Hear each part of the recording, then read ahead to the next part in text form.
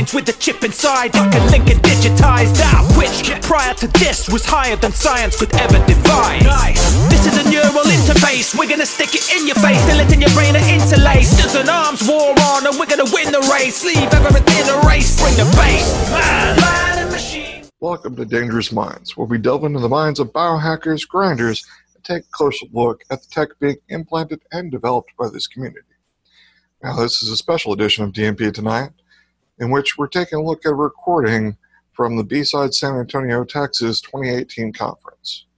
We're sharing this as a recap of great information that was presented and as a reminder to add this conference to your bucket list of events to attend, though if you're not able to, there's always YouTube. You can go to youtube.com/BsidesSATX, or for more information about the conference, go to bsidessatx.com for their homepage, and there's both information there for you. Now, all of us at DMP are really looking forward to seeing you there at DEF CON, Black Hat USA, and B-Sides Las Vegas here in the next few weeks, which is also known as Hacker Summer Camp. Now, we'll be conducting interviews, performing implants, and just hanging out, meeting new people while learning new things at the 3 different conferences. So if you see one of us, please feel free to stop by and say hi. But before we get to these clips of the talks from B-Side San Antonio, we want to thank our sponsor, Dangerous Things, who delivers custom gadgetry for the discerning hacker and biohacker. So feel free to check them out at dangerousthings.com. Now, if your organization is interested in sponsoring the efforts of the Dangerous Minds podcast, please feel free to reach out to us through email at info@dangerousminds.io, and we'll be glad to talk to you about it. It seemed calm on the outside, but trust me, inside I was screaming. So we're in good shape now. Thank you for coming to the talk, Adventures in Open Source Security. My name is Jordan. I'm an R&D engineer at Duo Security, specifically on the Duo Labs team. And there's my Twitter handle if you like to follow people on Twitter. Now I get it. You know, I understand that we're all adults. I know my place is the last talk of the day. I know that I'm the person between you and the after party, so I'm kind of the thief of joy today. So that's one role that I play, but another role that I play is that I, broken heart emoji, open source, and these are some of the projects that I've made. So this talk is about open source. I wanted to kind of show you my place and my path into open source. And so I've made a few projects. The top left is a honeypot for Elasticsearch instances called Elastic Honey. And the top right is a Twitter bot that monitors pastebin for password dumps. It's called DumpMon. And on the bottom left, we have a open source phishing framework called GoFish that I made a few years ago. And that'll be kind of the basis for a lot of the talk today. And then on the bottom, I have an email library that I needed to make for Golang, because it turns out to send phishing emails, you have to have an email library. So it was kind of doing that first and then leading that into GoFish. So this is kind of the talk in a nutshell. My goal was to kind of explain, here's what the open source security community looks like. Here's how to get involved. Here's why you might want to get involved. And here's some tips that I've learned kind of the hard way along the way with my 3 or 4 years of maintaining a pretty large project, which was GoFish. So we're going to start talking about the current state of open source security tools. And then we're going to talk about how you can get involved yourself in different roles in the community. So let's start by talking about some great open source security tools, some examples that maybe y'all have heard of and the places that it fits into a standard environment. So the first is kind of around infrastructure management. There's a few great examples. Facebook's OS Query is a really good example. This is an on-box lightweight agent that makes it really simple to report up telemetry about various parts of the operating system. Kind of their pitch is that you can query your infrastructure like a database, which is extremely powerful. And then you have Google's Santa, which is an on-box application whitelisting solution for Macs. So if I'm in corporate security, I can say I want to whitelist these applications and only these applications. Anything else, throw an alert so that we can figure out that there was something that wasn't approved running on this box. And then we have Security Monkey, which is Netflix's solution to how do I secure my AWS environment. There's a lot of pieces, if you've ever played with AWS before, that get involved, each with their own vernacular, their own naming, their own XML. It's just a rabbit hole that goes deeper and deeper. So Netflix makes this really easy, letting you create policies, set alerts, and see kind of in real time changes that are happening across what may be otherwise very unwieldy infrastructure. And last, I included Algo. It's not quite an infrastructure management. It's more of like a VPN out-of-the-box solution. So let's say, I think we've all been there if you're sitting in this room at some point where you've said, it'd be cool to set up my own personal VPN. Like, that'd be kind of nice. And then you start reading into the documentation, you realize that you're running these OpenSSL incantations to get these certificates and keys, and it all just gets wild, and you don't know which software to use, how to set up all these configuration options just to get a little bit of privacy on the internet. So that's what Algo tries to solve. It's a set of playbooks, and it's a set of configuration options to make kind of a best practices VPN very, very easy on something like EC2 or DigitalOcean. So these are examples with big communities behind them, and we're going to talk about community a lot in this talk, because that's one of the things that makes open source security great, is that we have all these people contributing to these core sets of problems. Another category is in security research, which was kind of the best way that I could phrase man-in-the-middle proxy, which is a generic proxy. It's extremely popular in the debugging, troubleshooting, security research environment because it makes it easy to stand up a man-in-the-middle that can sit between, let's say, a mobile application and the servers that it's calling out to. And it'll show you what requests are being made, what responses are being made, and let you modify that traffic in the middle. And then we have intelligence sharing. So previously we had talked about tools, things that you would stand up, things that you would run to do something in your environment. But that's not the full story of what we can do in the open source world. I know that maybe not everyone in here is a programmer. Maybe not everyone in here loves to build tools in their spare time. But one thing you do have is knowledge. You have information about how you configured something in your environment. You have knowledge about maybe some settings that you use that really came in handy for something. People have these problems, and so you can share this out and make everyone's lives much easier. Here are two examples. The first is a database of YAR rules. And real quickly, if you see that format of name/something else, if you put github.com in front of these, that will take you directly to the project. That's kind of how they're laid out. So YAR rules are an open source format for building rules that match on content. So IOCs, indicators of compromise, are really big. Whenever it comes to YAR rules, I can say match this hash, match this file name. But whenever you start into a role, the question is, okay, well, what the heck am I supposed to match on? If I can match on anything, what do I look for? Well, this is an open source repository of those rules that people curate and maintain as a collection. And then I think most people are probably familiar or have heard of the Twitter personality Swift on security. They maintain a sysmon config, which standardizes alerting and event information for Windows environments.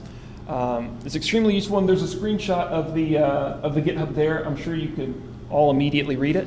And so it's not meant to be read. It's more to show like this is what that project may look like. It's a configuration file, but there's context around it. Here's why you might want to use this. Here's some ways that you can roll it out.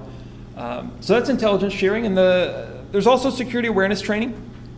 I mentioned GoFish before, and I know what you're all thinking. Jordan, you just put this in there because you made it. Yes, that's exactly why I put it in there. I'm extremely biased. I think it solves a real problem, but I worked really hard on it, so I wanted to include it in the presentation.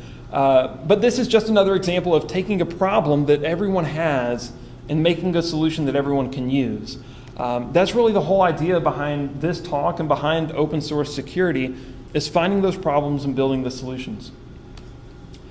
And this is a really great repository. It's called Awesome Hacking, and this is sharing knowledge again.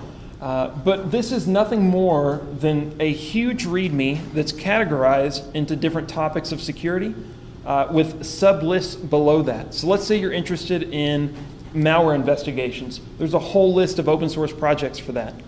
Let's say you're interested in PCAP analysis. A whole list of projects for that. So this is, if you're looking for a place to go find a ton of really good tools, I'd start there. So we talked about all this, and again, the point is just to emphasize that you don't have to just say, well, I'm not a programmer, so I can't contribute to open source. That's not true. Everyone in here knows something that's valuable. And it also points towards a bigger trend, which is we're seeing this move away from traditional, I have a box for everything, and more towards an open source SOC. I think there's a workshop right now called OpenSOC here at B-Sides that's going on that's about how to maintain a SOC using nothing but open source tools. It's incredible that we're at a point now where we can do that, and we can do that effectively, and we have communities behind these tools, so we're not feeling siloed behind support channels, for example. So this is the importance of it. Let's talk about why you should contribute to open source. So it's this big ecosystem. What's in it for you? The first is that you can improve or develop new skills. Now, this doesn't have to just be security knowledge, right? For example, there's a whole bunch of JavaScript frameworks for building websites. You know, maybe you all have heard of some of them. There was jQuery was one probably everyone's familiar with. There's React and there's Angular, and to be honest, there's probably been 5 more released since I started this talk. So if you're ever interested in like, hey, I'd be interested in learning how to do something like that, applying it to a security tool is a really great opportunity because it takes those two things that you're interested in, security and front-end development, and lets you put those two together for the sake of learning something new. In fact, GoFish is written in Golang, which is the best name I could have ever come up with. But I didn't know Go before I started building GoFish. I'd heard really cool things about it on Hacker News, and I knew all the hipsters were using it, and so I said, well, let's give it a shot. Let's see how it works. And it was very much a trial and error over time. If you look at the code added and code deleted for those early stages, it's significant. But over time I got better, and I was able to become proficient in Go largely because I was working on this open source project. So these skills can lead into a natural resume that you can have. Now let me caveat this by saying I've heard some kind of damaging trends on Twitter where damaging trends happen, where people are saying you should always only go for people with a GitHub. That's not true. That's not the case. A GitHub is an addition. If you enjoy contributing to open source, a GitHub can be something that it's a portfolio for you. You can show this to hiring managers, you can show this to prospective companies, and you can say, this is something that I'm interested in, here's proof of things that I've done in the past to give you an idea of what kind of work I'm capable of. It is not a replacement for all the previous work experience that you have, but it's something public that you can show off if you're looking to step up in your career.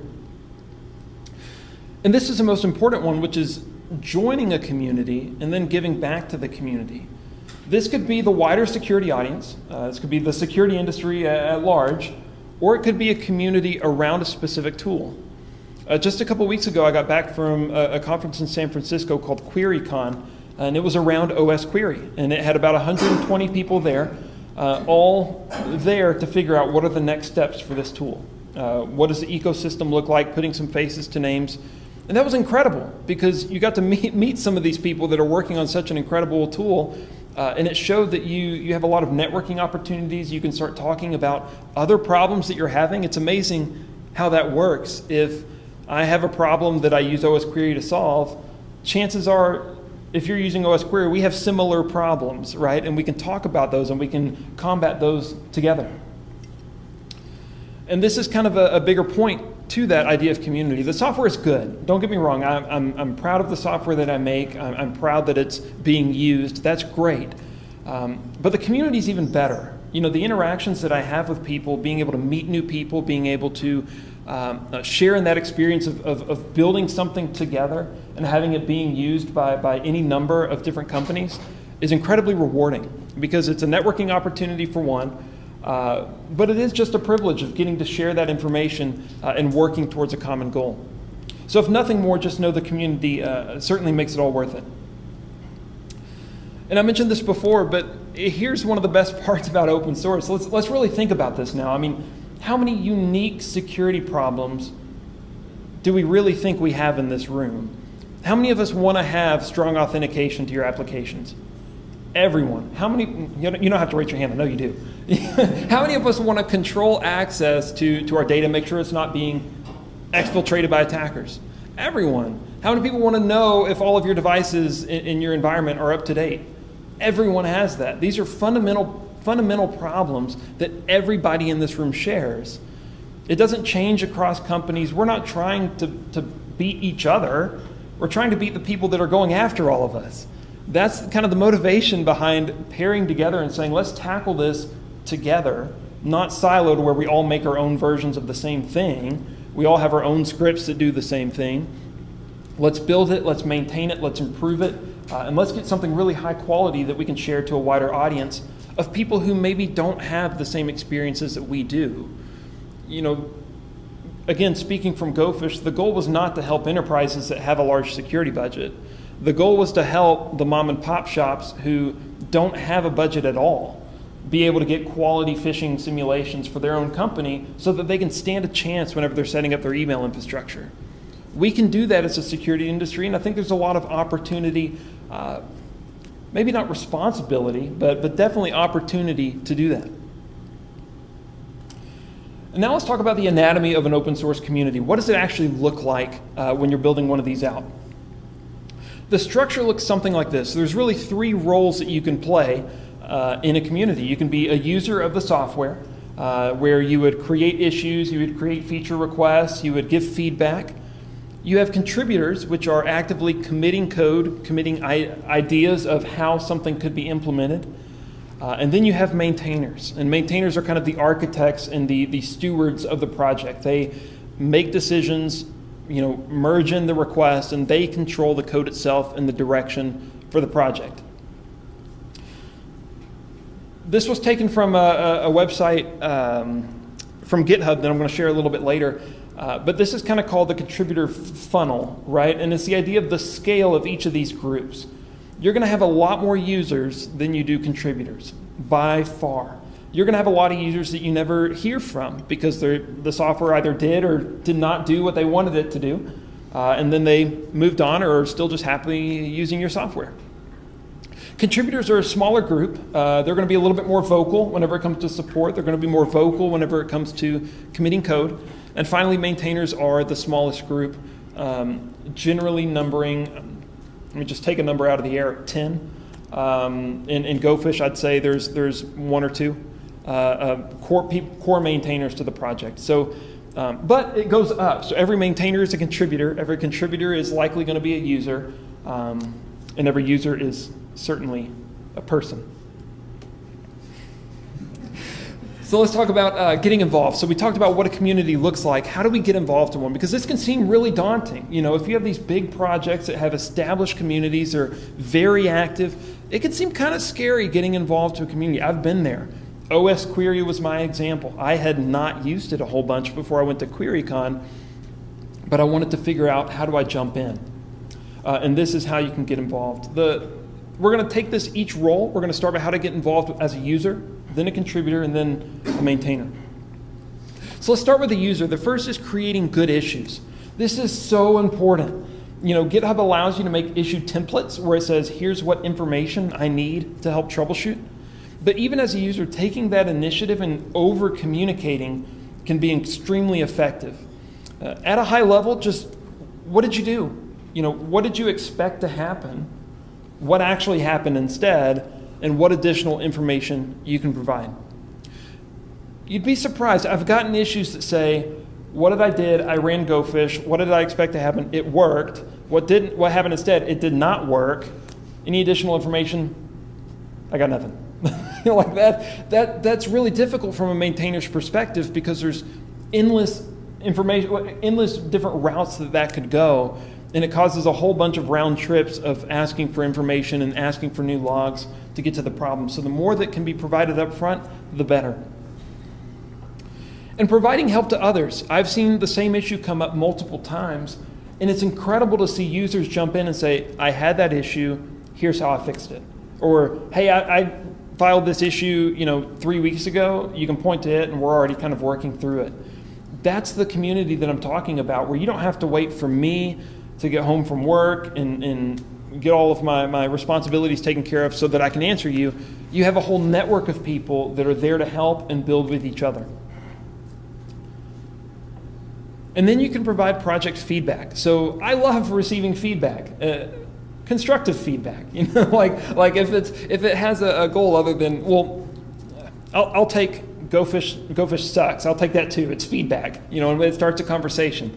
But sending in issues if you see something wrong, any feature request. If there's ever a point whenever you're using the software and you think it'd be cool if, send that in, because there's a good chance that the maintainers and contributors either haven't thought of that before or have thought about it before and have addressed it in some way. Even if we've decided that's not the direction we're going, sometimes it's, yeah, that's coming out next release. Get hyped. It's going to be awesome. And finally, letting people know about the project. It's really exciting to get to see people tweeting about projects, to see people posting blog posts on, here's how I set this up. That alone is even setting up a blog post of how you set something up could be argued as you're contributing to the project, because you're helping people, you're getting people involved, and you're getting the word out. So at the very least, just being active and being engaged can be really beneficial to the community. So you've used the repository for a little while. The tool or whatever resource it is, it solves a real problem, and you have an idea for something that you want to do. Typically, this is how it works. I have an idea for something that I want to fix. Now I want to be a contributor. I want to give some code or give some changes or some fixes. How do I do that? So if you don't know where to start, GitHub makes it kind of easy. They have a few different issues, labels, that you can use as a maintainer to help identify this is a good issue for someone just joining the project. Maybe it's a documentation fix. Maybe it's this log message has a typo in it. Maybe moving something from one part of the code to the other. It's not a big architectural feature, but it's something just to get your feet wet and to feel like, okay, I'm starting to get a handle on this. I can explore this a little bit more. And these are a good first issue and help wanted. GitHub will point these out whenever you're looking at a repository. It'll say, here's how many issues need help. You can click on that and it'll filter them automatically so you can start finding things to knock out. But don't be afraid to start small. You don't have to be able to read this. This is actually a pull request that I did to an update specification. So how to update software called Tough. And I was reading through the spec and I realized a very critical bug. That was that the indentation for the bullets was off a little bit. That's a big deal, right? So I stopped, went into GitHub, forked the project real quick, made my own copy, fixed the indentation, and submitted it back up. It took maybe 10 minutes, but that's a contribution, because otherwise that maintainer would be either not knowing that that's there or having to fix it themselves, which takes more time away from what they're already working on. So even those small documentation fixes can be huge and incredibly appreciated by the maintainers. And don't be afraid to ask for help. This is, I guess, is somewhat legible. This is a pull request that I got a couple weeks ago, and it was to add sending delays to the way we send emails. But what I really liked about it was that the person submitting the pull request said, here's what I'm trying to do. Here's my approach. Here's where it's been talked about in the past, but I want to hear your feedback. I don't know if I'm doing this the right way. I've had people say this is my first time using Golang. I don't know if I'm doing things correctly. Ask for help, because I love to give help, and maintainers in general love to give help. They want your efforts to be recognized and to be used, so they'll guide you along. In this case, I was able to say, here's how we can get from A to B. I know the code better than they do, so I can help guide them through that process so that they can be contributing quicker. which is a really good win for everyone. And now let's talk about getting involved as a maintainer. So you've contributed to a project and you've decided, I want to branch out, I want to publish my own tool or my own resource of some sort. How do I decide what I want to open source? These are the three things that we talked about earlier, and they're kind of in terms of scale to some extent. It can be as simple as knowledge about a topic. I want to publish a blog post on how I did X. That's really useful because people are going to be searching for that whenever they run into the same problem that you did and want to know how to fix it. And then you have scripts. How many of us have ever written a simple script to get something done at work? I'm also going to assume all of y'all probably will raise your hands. But most of y'all, yes, have written some sort of a simple script to do something. There's a chance that someone's going to have that same exact need later. Let's say earlier there was a talk about parsing Google's access logs into a readable format. A lot of people use G Suite, a lot of people use Google's products, and they want to parse those access logs. That was a great example of something they decided to open source so that people can use later on. Maybe in the process of using it, someone finds a bug that you didn't know about, and they help you fix it. And finally, there's full products. These are the OS queries. These are the GoFish or the Metasploit or any number of these big open source projects that have been around for a while. They start small and they build up over time, but you can certainly commit to, I want to start working on this solution that's going to have multiple different components along the way. I'd encourage working from left to right, but it's 100% up to you. And keep in mind, you've likely already built something that you can open source. If you're sitting in this talk and you're wondering, okay, well, I got to go build something new, that's probably not the case. I would encourage you to find something that solves a problem for you, something that you found useful, something that you're legally allowed to open source, and just, you can put it up on GitHub. It doesn't take a lot of effort. You don't have to worry about filling in all the different unit tests and all this stuff around it. Put it out so that it's there. That's the hardest part, is pushing the commit button, and then it's downhill from there. Downhill, yes. You're at least 20% of the way there. So now let's talk about some tips for maintaining projects. So this is from my own experience, things that I've battled with, things that I've done wrong and then had to circle back from that may help you when maintaining projects in the future. The first is to respond quickly and kindly. Now, I'm not saying that you have to give a paragraph response to everybody, but it helps to respond with something. If someone files an issue or a pull request, you want to at least acknowledge their presence. Say, hey, I hear you, I see it. I don't have an answer right now, but give me a few weeks and I'll get back to you. That alone is perfectly reasonable. The most frustrating thing, I guess, from a user's perspective that I've had is whenever I submit an issue and I just never get a response ever, which is, that's fine, that's allowed, but even if you could say, no is better than nothing, right? If you come back and say, I'm not going to do that because, then that's already better than not getting any response at all. But it helps to be kind. Thank them for reaching out. That's always usually how I'll start a response. Thank you for reaching out. I'll put in my tagline, thanks again, Jordan, right? And that small note says, you're not a burden, you're not a problem, I'm here to help you. And also, don't be afraid to ask for more information. Don't think that you have to solve the problem using what you have. I'm very, very quick to say I need more logs, I need more information from this particular aspect, which can help you troubleshoot a little bit quicker. Because your time is valuable. Don't think that you have to spend it trying to do everything yourself. And be transparent. What you see on the right is a screenshot from an issue that I opened because I manage everything through issues, where I wanted to talk about a big change moving forward with GoFish in regard to transparency with how phishing campaigns are run. Okay, long story short.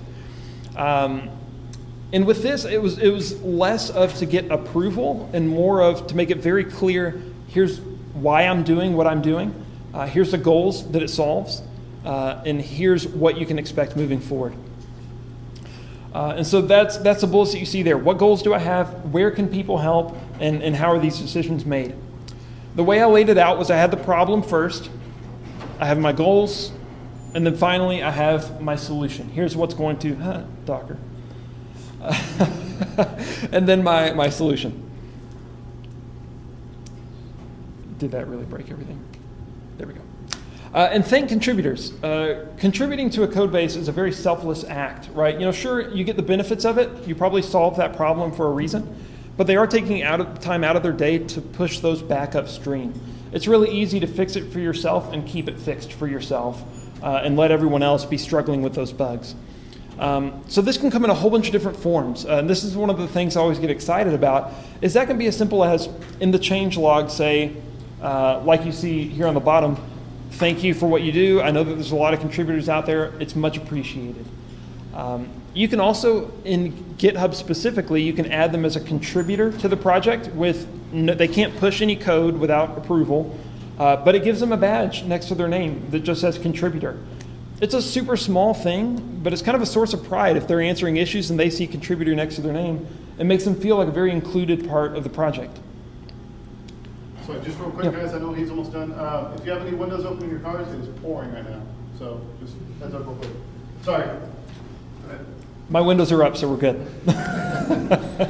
And then lastly, a simple thank you is always useful, right? Now, you want to manage your support channels. It's really easy to be ambitious whenever you're open sourcing something. To give you a flashback, it was 2012, 2014, somewhere around there.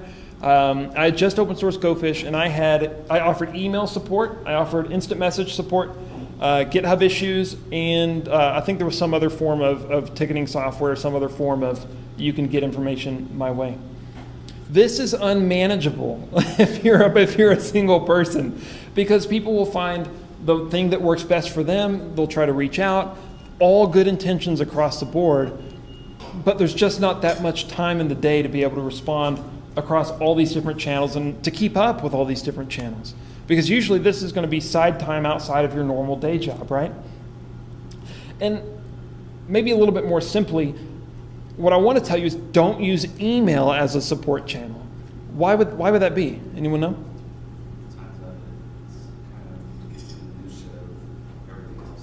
Sure. Right. And it also, how many people can see that email? Just the person who sent it and you, right? So what you're going to have is you're going to have the same issues coming in over and over with people who they're going to go to email because they want to reach out to you personally as opposed to broadcasting issues in kind of the public domain, right? So I got a lot of emails really, really quickly and found that I can't tell people where to go to look for the solution that I gave. And then a lot of the emails look like this. It doesn't work. You know, can you help me out? So if you're looking at a way to manage this community and a way to manage these issues, I'd say the more public, the better. You know, the more areas where people can jump in and help, the better. And that's why now, just as a personal preference, everything is through GitHub issues. It doesn't matter what it is, it's all there so that I can point people back and get people referenced where they need to go. And don't be afraid to market your project. So this is the landing page that I made for GoFish. I know it looks really good in like 800 by 600 resolution. But to build this, I used a template builder. I found like an online template builder, and I plugged in my own text, made a couple screenshots, and published it out on GitHub Pages, which can host static websites for completely free. I'm working on, as a side note, I'm working on a blog post soon about how to market an open source project for free, essentially, where like how you can set up full HTTPS domain, a website, really nice looking landing page, email, the whole bit for just the cost of the domain name. And so just kind of stepping from A to B. So I guess you can keep an eye out. But don't be afraid to market your project. Tell people about it. Go to conferences like this one and let people know that it's out there, because there's so many projects these days that it's kind of hard to keep up with them. It's kind of hard to keep up with what's coming out. And this is something that's important to remember, and this is something that I kind of have as a personal go-to, because at the end of the day, it's free software. It's really easy to get too attached to your code. It's really easy to get too attached to what you're doing and wind up burning yourself out. That's the sad reality of it. And I've seen it happen, and I've seen people talk about it, where sometimes users that come in, maybe they're not so nice. Maybe they almost want to blackmail your guilt to get something fixed. I've heard people with their own projects have people come in and say, don't you care about your community? Don't you care about your project? This is kind of emotional manipulation, right? Remember, at any given point in time, it's okay to say no to a request. You have that right, you have that responsibility if it doesn't allow you to succeed and allow that project to succeed. On a similar note, it's okay to stop working on a project. And it's okay to never start working on a project. If you have a script that solves a problem, you want to open source it, but you definitely don't want to maintain it, you can put it up on GitHub and in the README say, I will never answer any questions that come in here. That at least sets the expectation. That sets the understanding between the people using it and you so that they don't think this person's just not responding to me.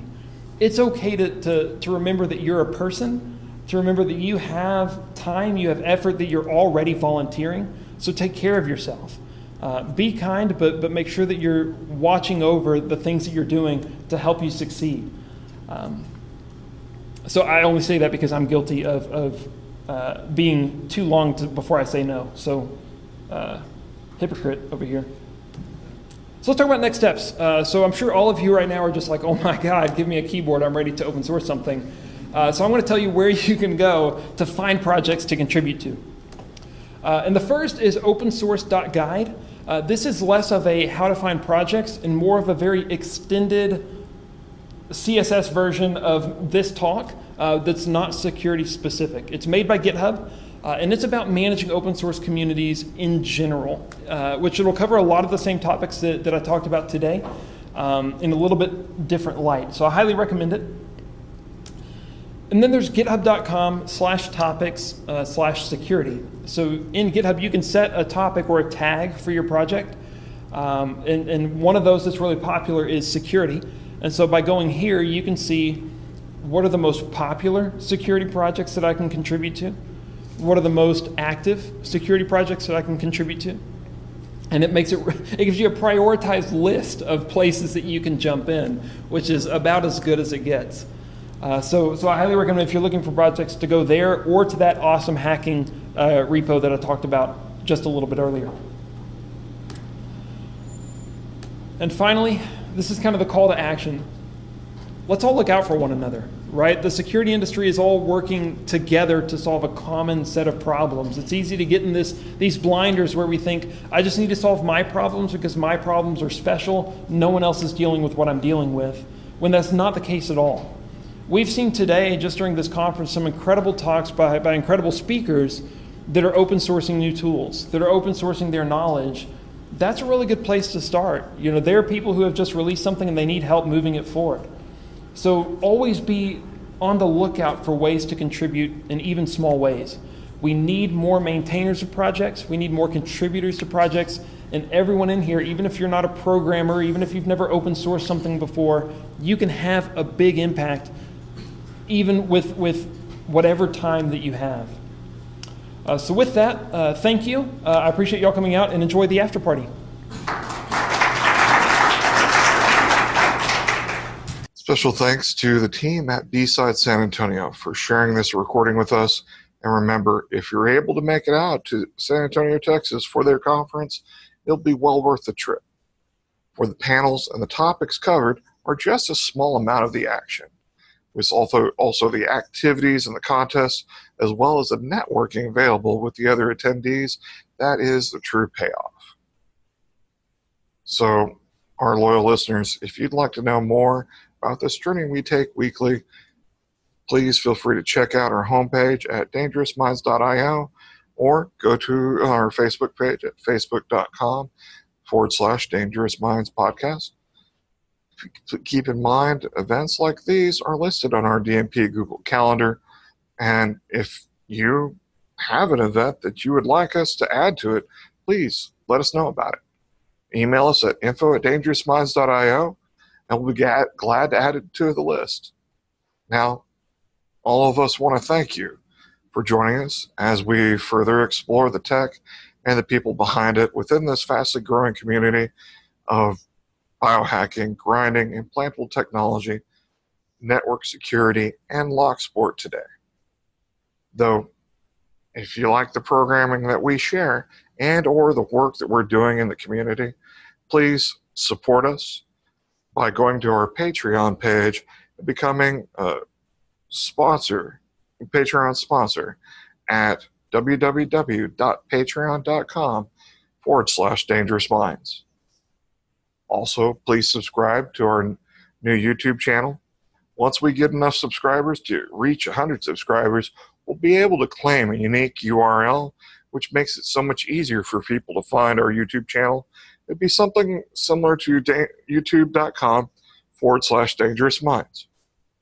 So, as always, please feel free to reach out to us with any questions or comments, and perhaps one day we might talk to you about the work and our projects you're exploring and developing.